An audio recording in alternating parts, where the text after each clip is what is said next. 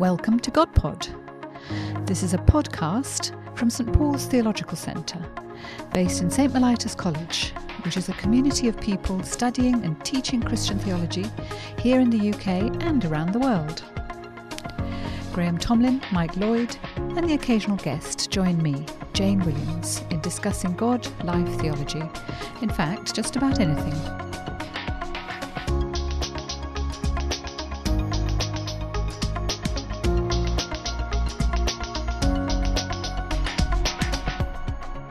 Well, hello everyone. Welcome to another episode of GodPod. It's always good to be together to talk about theology, life, and just about everything as we talk about on GodPod. And today we have myself, Graham Tomlin, as the host for today. We also have Jane Williams with us. Yes, I'm trying to be me and Mike, but I won't succeed, I'm afraid. Yeah, so we don't have Mike today, I'm afraid. So all you Michael Lloyd fans out there, you're probably switching off at this very moment, but I urge you not to. Because even though you might love Mike Lloyd, and I know he has a huge fan base out there in the world, we like to hope that Jane and I have a tiny smidgen of wisdom between us, but also even more in our guest this morning, much more in our guest this morning. I say this morning because we are recording it in the morning. You may be listening to it in the afternoon or the evening or wherever you are, but our guest today is an old friend who's been on GodPod before, who is Luke Bretherton. Luke, it's great to have you with us. Really a joy and an honor, always to gather with you, this true communion of saints. Exactly right. And Luke, you've been Professor of Theology in, what's your full title at Duke? I've one of these ridiculously convoluted titles. I'm the Robert E. Cushman Distinguished Professor of Moral and Political Theology. There you go. Takes a whole line on my, page. Really distinguished and properly so as well. So Luke, you've been at Duke in North Carolina in the USA for the last number of years, but you've recently moved to a kind of hybrid position, I think, in the US and the UK. Tell us a little bit about that. Yeah, so I'm teaching some Mellitus, so it's been a joy teaching this autumn for the American listeners in the fall, and I have to self-translate between two languages. And then I'm still teaching at Duke. So I'm going back to Duke in North Carolina for the spring semester. So that runs from January to May. So I'm kind of living between partly familial things and vocational things, and I'm trying to build some transatlantic connections as well. And so perhaps we can talk a little bit more about that later. But so that's my new position. But it's very, very delightful to be back, and it's been a joy teaching at Mellitus. It must be fascinating too for somebody who's interested in political theology. These are two very different worlds, aren't they? North America and Great Britain still. They are. I mean, I think there's an enormous amount of part of the reason I went was to kind of go upstream and seeing a lot of things come over, both Christian-wise, political-wise, economic-wise, from the States, and wanted to kind of have an understanding of what the kind of origins, history, context, because I think it's hard to get a feel for that outside of living there.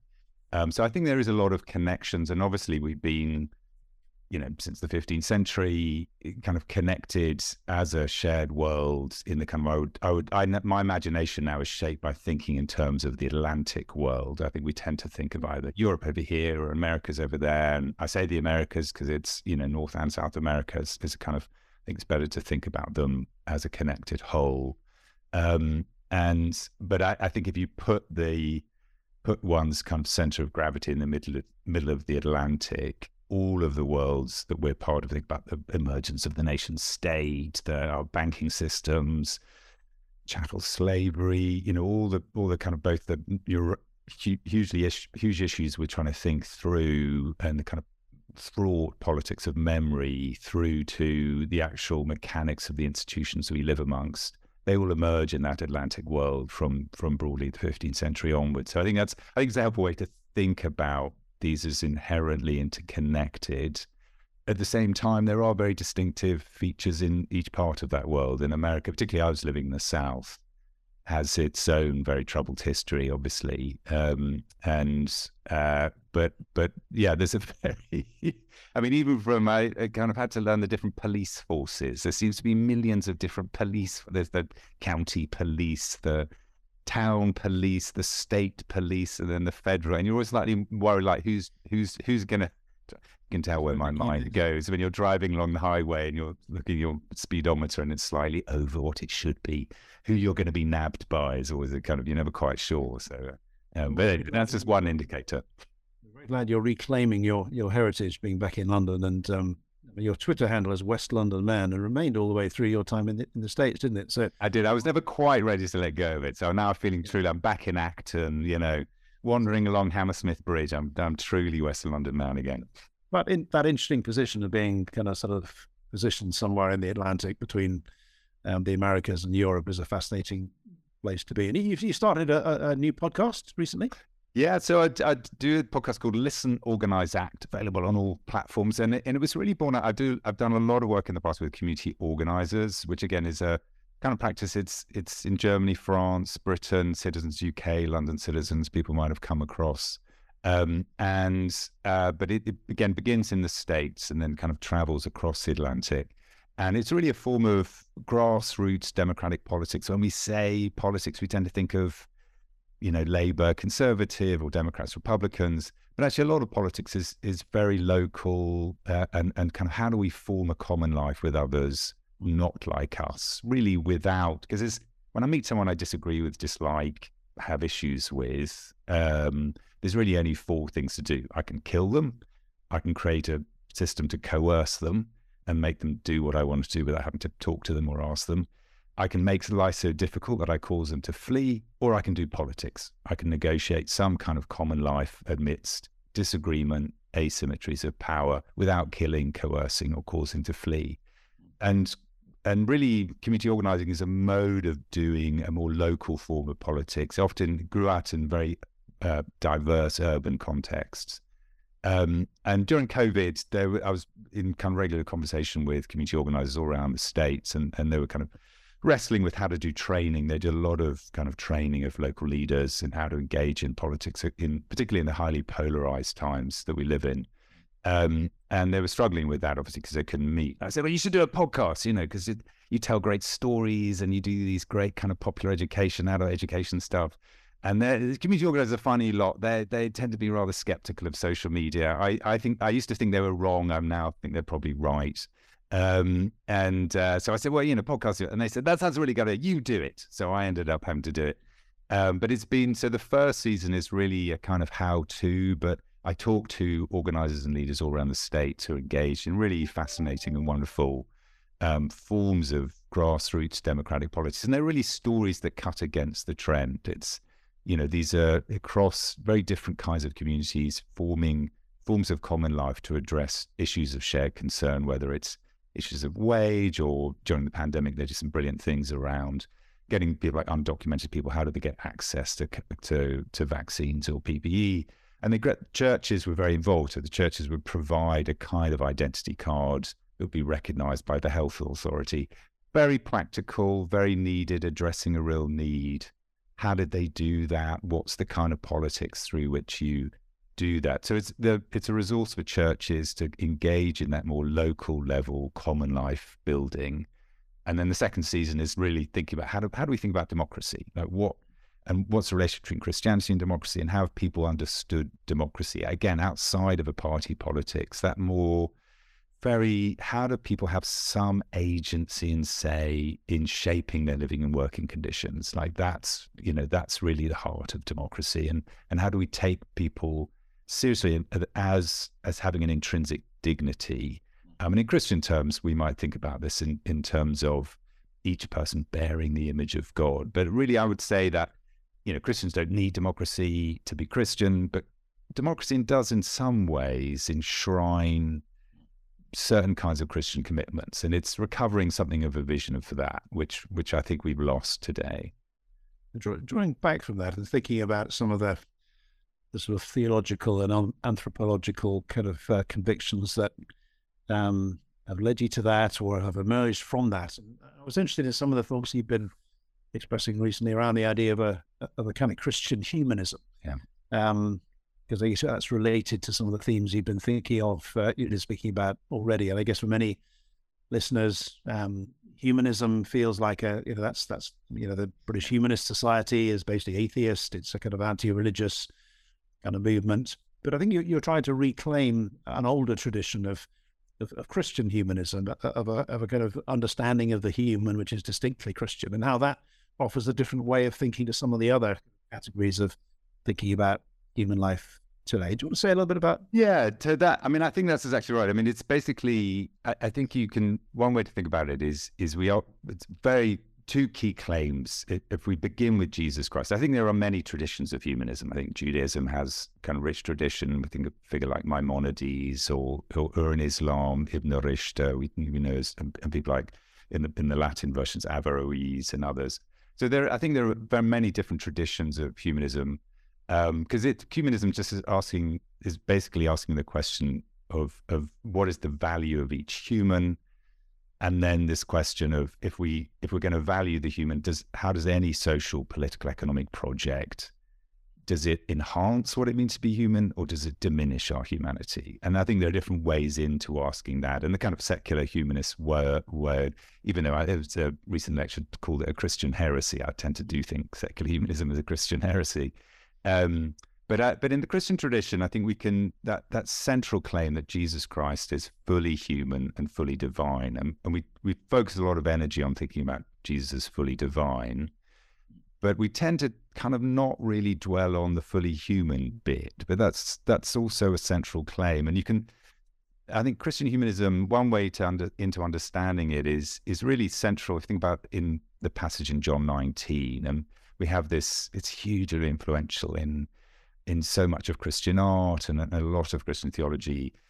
Pilate brings out Jesus and presents him before the crowd, and in the Vulgate Latin, ecce homo, but in the Greek, it's anthropos. Here is the human, and we can read that as almost Pilate preaching against himself. If you want to know what the true human, the true picture of the human, contemplate. I'm presenting you the person to contemplate, Jesus Christ. But the problem about that is that he's just about to be crucified, isn't he? Well, so that's the point. So then who is this person we're to contemplate? It's one who is beaten and a prisoner and about to be judicially executed. So there's and that's really the twofold claim. Here's the true human.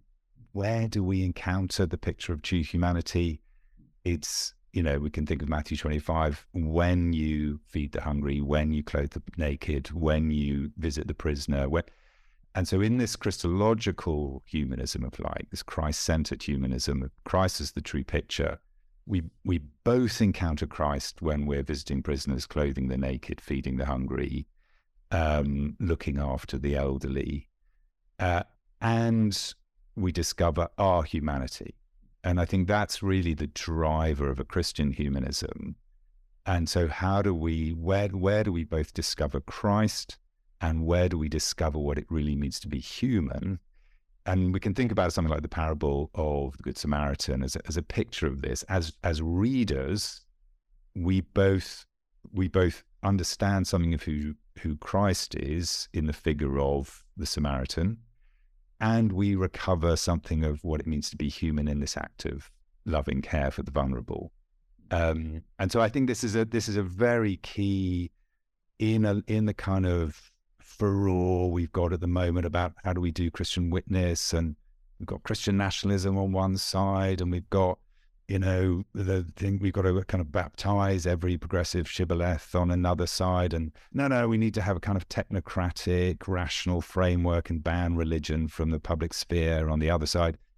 I think the Christian humanist tradition points us to a very ancient and rich understanding that refuses all of those other options and says, actually, how, in amongst all the arguments about this and the other, how are we going to care for old people? How are we going to care for kids? What does it mean, to really respect the dignity of each other and take each other seriously as image bearers of God? So, Luke, is this primarily preaching to Christians? Gandhi is famously quoted as having said, when he was asked what he thought of Christian civilization, he replied that it would be a good idea. Yeah. So the fact that these traditions are ancient and deeply embedded in Christianity doesn't mean Christians have Absolutely more often identified with Pilate or behaved like Pilate than like Jesus. No, absolutely. And I think it's always, judgment comes upon the people of God first. So I think it's a word to the people of God to be the people of God. But in that place, then we find, so a good example, I've often used of something like hospice care.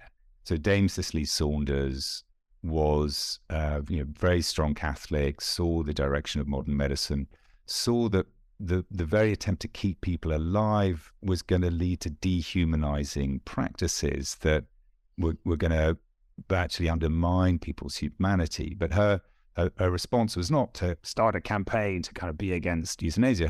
Her response was to create hospice care.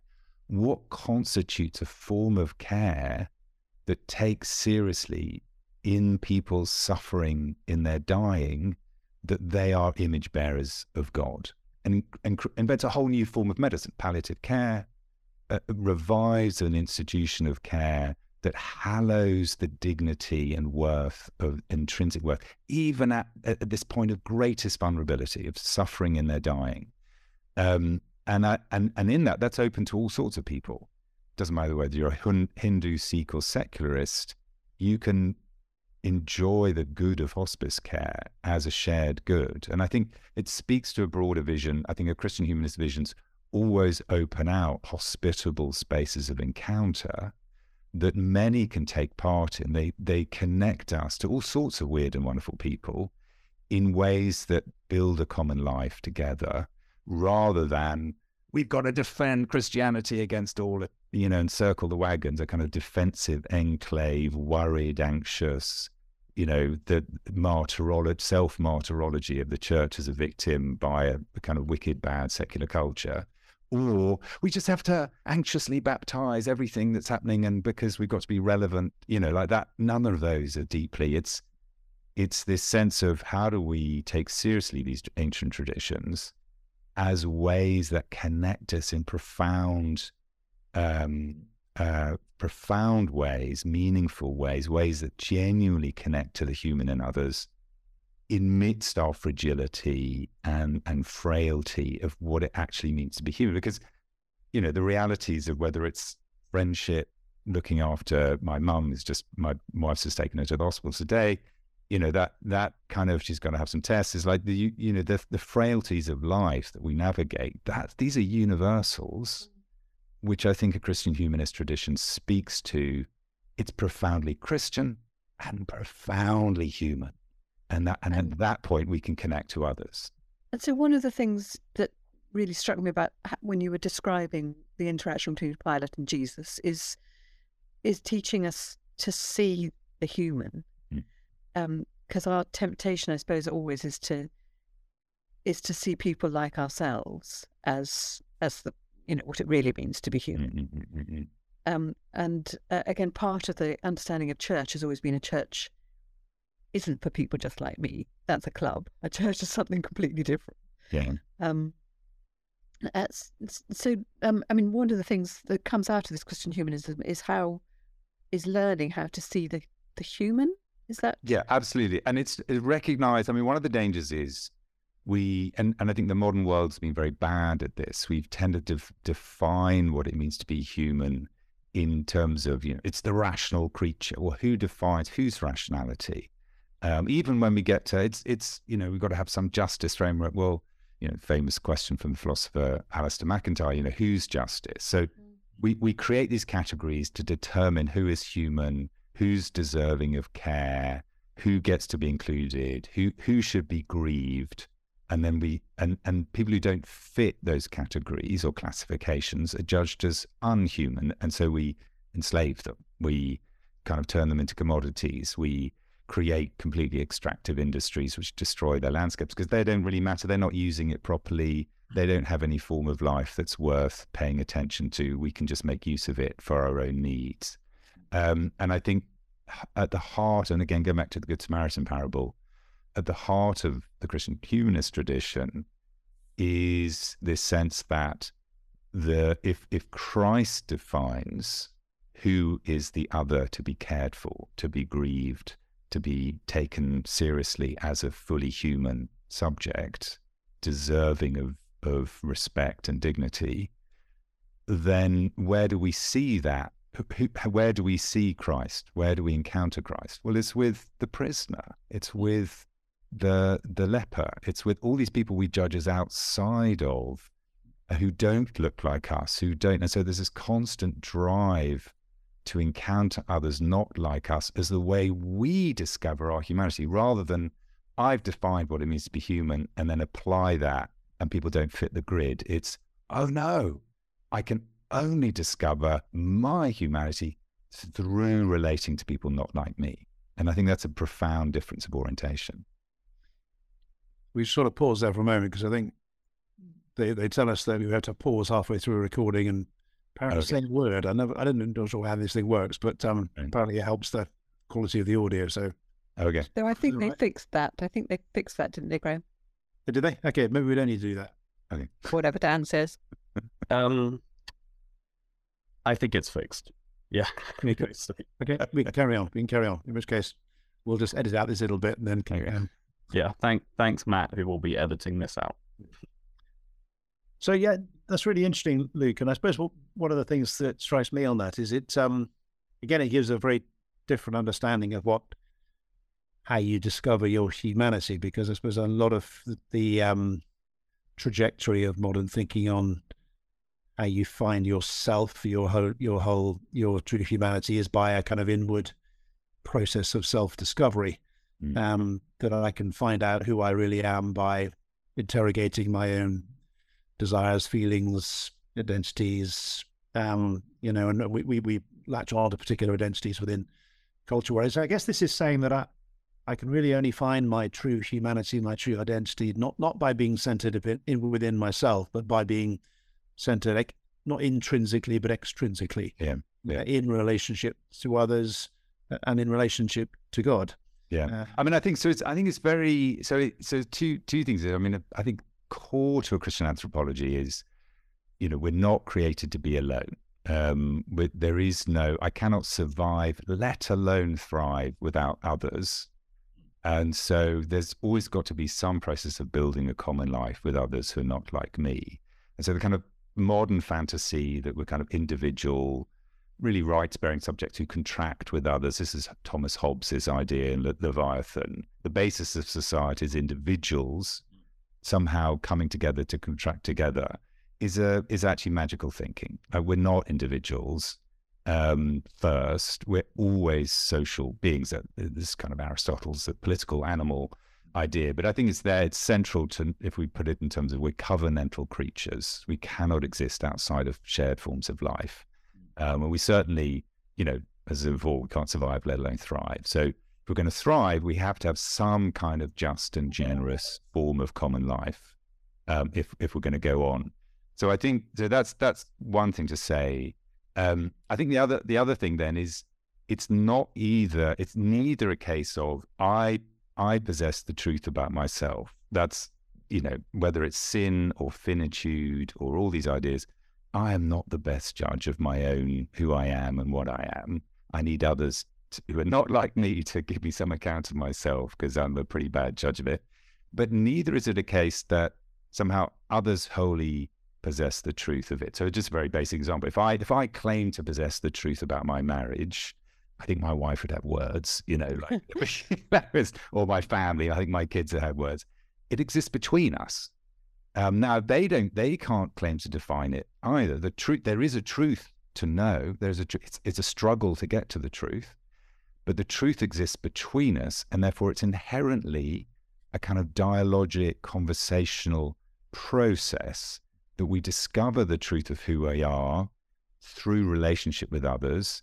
And that involves both the discovery of who I am as Luke Bretherton, but then we also discover together who you are as Graham Tomlin and you are as Jane Williams. And then there's the truth of our relationship together. And all of those are particular truths of who we are, only exists in the relationship of the quality and character of our life together and how that's held between us. And therefore, that puts front and center not choice or will or rationality as defining the human, but the quality and character of our relationships with each other. Turns out love, faith, hope, the virtues, this is what matters for defining the truth of the human, because there is no discovery of our shared humanity and the truth of it outside of the quality and character of our relationships with each other. Would you go on, because I guess that speaks into the social, the democratic, the political, the way in which we arrange our relationships with each other. Yeah. But switching to the sort of theological for a moment. Yeah.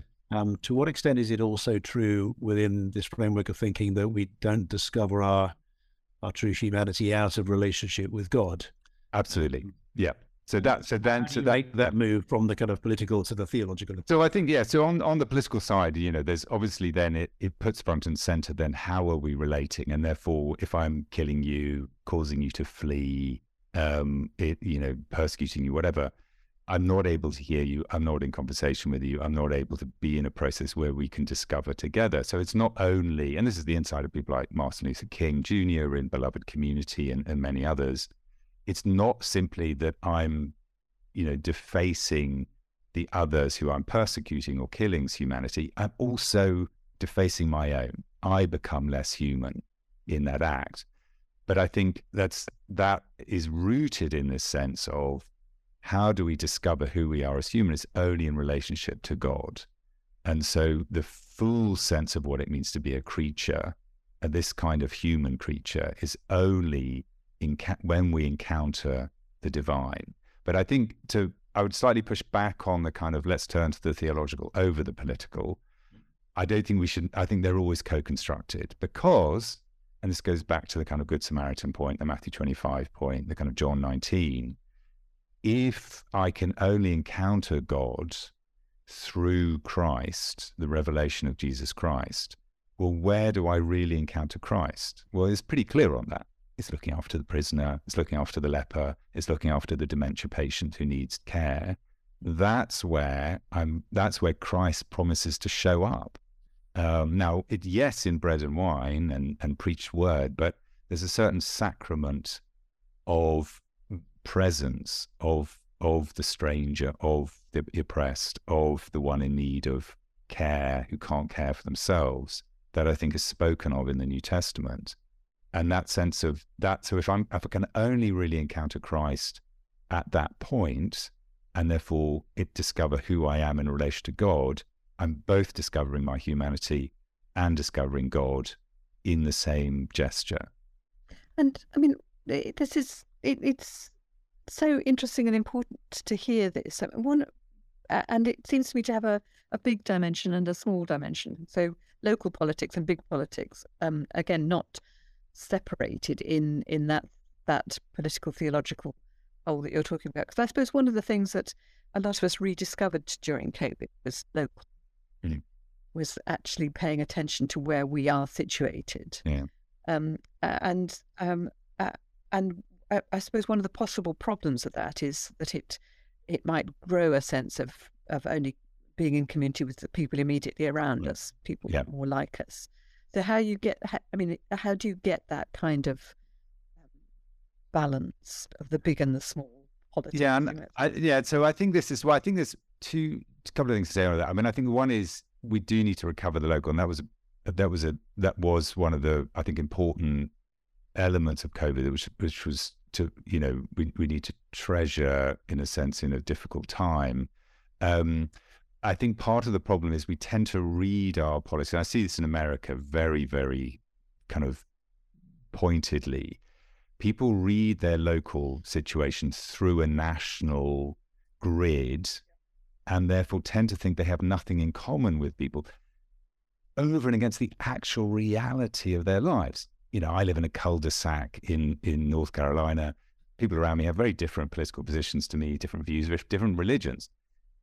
They offer to go and pick my kids up from soccer when I had to go and do this, like when we have hurricanes, weather will kill you in America in a way in which you can't experience. I'm rather happy to be out of in the UK. But, when the freezing rain comes through, the hurricane comes through and the electricity gets knocked out, we had a gas cooker, so we'd make the soup, so you just muddle along. And that's actually how most human life operates. But then we hear these national scripts which say you have nothing in common, you're locked in kind of ethnic or racial silos, you can't kind of be in relationship with the other.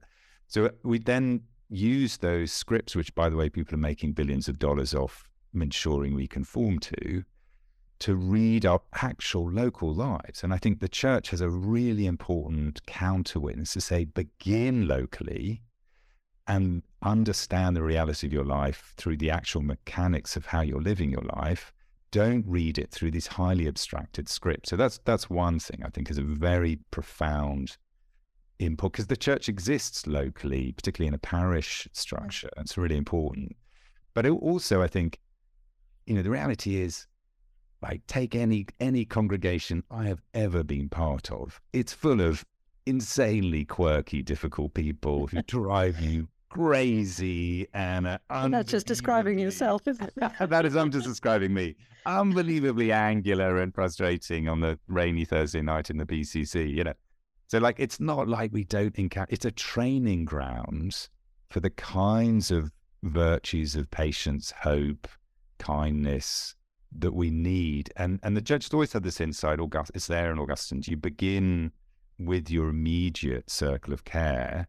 Now, there's a danger of a parochialism and a self-enclosure, but that's the move to a communion of saints who exists in all times and places, and a church, as in the model of Pentecost, which has to turn to those outside, these weird Scythians and Parthians and all showing up in Jerusalem. The kind of Jerusalem-dwelling Jews who thought they were the bee's knees had to turn to the people who are on the margins to understand this new word of God. But the people on the margins had to turn to people at the center. Peter gets up and interprets this event through the Hebrew scriptures as he's received them. You have to turn to the center to understand what's going on. So there's this bringing together. These speakers of strange tongues are brought together. So it's both beginning locally, but that's not the be-all and end-all. The church, as a communion of saints, drives us beyond that. But we don't begin at the abstract and then move local, which is what a kind of certain kind of liberal cosmopolitan frame wants to do. There's a great line from... sorry, you want to... but I just finished on this. So there's a great line from... I can remember it. He was I care nothing for what it means to be a German or a Frenchman. I care only for the brotherhood of humanity. Well, I'm like, where's this brotherhood of humanity? We only understand it locally, and then we move out from there. But equally, we always have to oppose forms of nationalism and kind of chauvinistic kind of forms of kind of that say we're the only ones who are human, no one else is human. And so that's the tension. I think that's where Christian humanism cuts between a kind of highly abstracted cosmopolitanism, which devalues local forms of customary life and traditions, and a kind of ethnic chauvinism and nationalism, which says no one else matters but us. And I think that's the church is a communion of saints, which we learn how to live in a local congregation, should be our pattern of life for that. Thank you so much. It's been a really interesting discussion. I think we've realised how American you've come that you call it soccer rather than football. Yes. I've yet to make that's true. Acclimate rather than acclimatise. You'll learn that language again, don't worry. Luke, it's been fantastic talking with you, and really interesting to hear your thoughts on Christian humanism, on the podcast that you're starting up, and I'm sure we'll have you on GodPod again before too long. But it's been great to have you today. So thank you so much to Luke Bretherton. Thank you also to Jane as well. Goodbye. Goodbye. Really enjoyed to be with you. Take care. Okay, goodbye, everyone, and see you next time.